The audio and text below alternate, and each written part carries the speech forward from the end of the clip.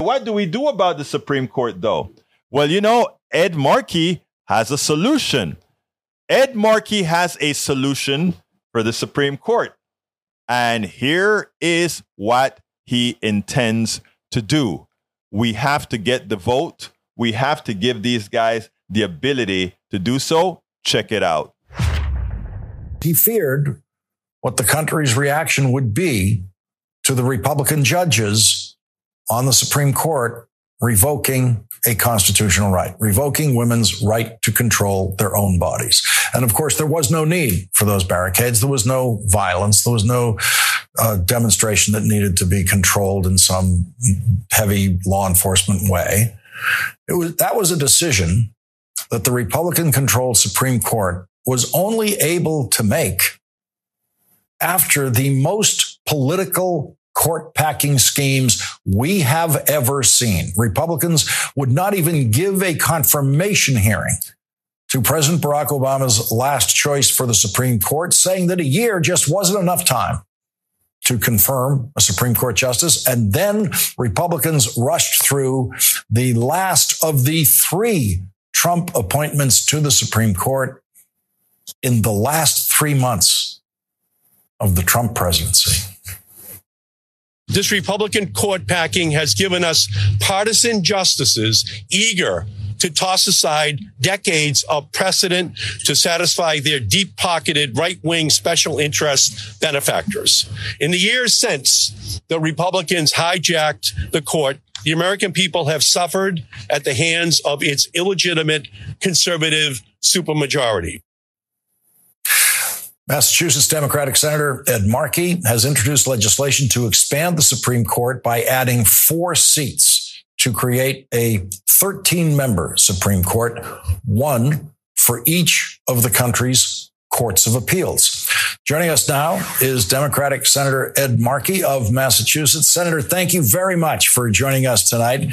What is your case for expanding the court? It's a pretty clear case. In 2016, the Republicans allowed the seat of Justice Scalia to remain vacant for 422 days, denying Barack Obama his ability to have Merrick Garland confirmed, saying that it was a sacred principle that justices should not be confirmed during election years. Then in 2020, just before the election, with Justice Ginsburg passing away, all of a sudden there was no principle. And within 10 days before the election of 2020, they confirmed Amy Coney Barrett.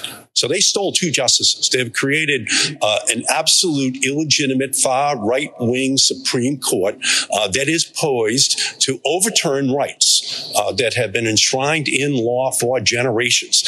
And this is a clear and present danger to our country because this is the hand-picked court of the heritage and other groups that have sought to have this control that will go back 50, 60 and more years in order to take off the books protections that Americans have taken for granted.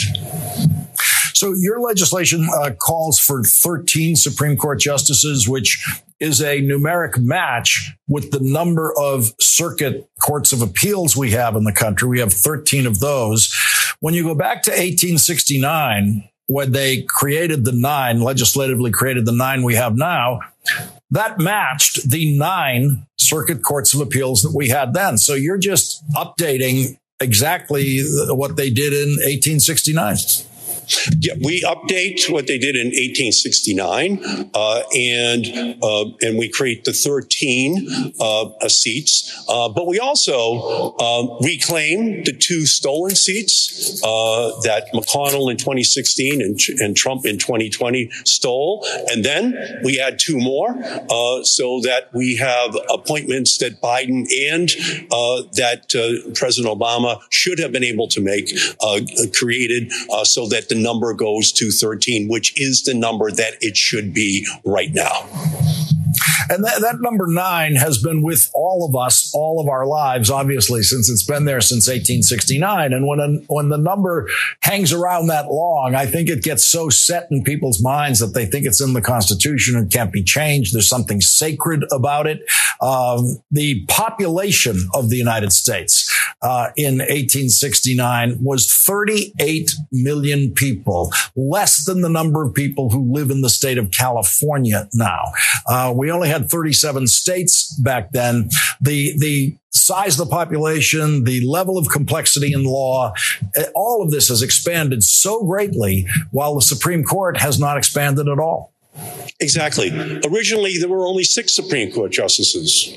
Under Abraham Lincoln, there were 10 Supreme Court justices. As you said earlier, they reduced it down to 9 in 1869. So this is a decision made by the United States Congress as to what the appropriate number should be. And given the threat to the rights of the American people from this Supreme Court, it is absolutely imperative that we change that number and we make it possible for us to not wait a lifetime in order to reclaim these rights. Yes, these justices are there for lifetime appointments, but it shouldn't take us a lifetime in order to correct this historic oversight. No, it should not take a lifetime to change these Supreme Court justices at all. It shouldn't take a lifetime. And again, like he said, 2 of them were stolen. Merrick Garland was stolen. And after, of course, Bader Ginsburg died, they immediately, right before the election, went ahead and put a judge up. This needs to be mitigated for that. But also, I tell you what, I think it is ludicrous for 9 people to hold the country in its hands. People always talk about the 3 equal branches of government. I'm sorry.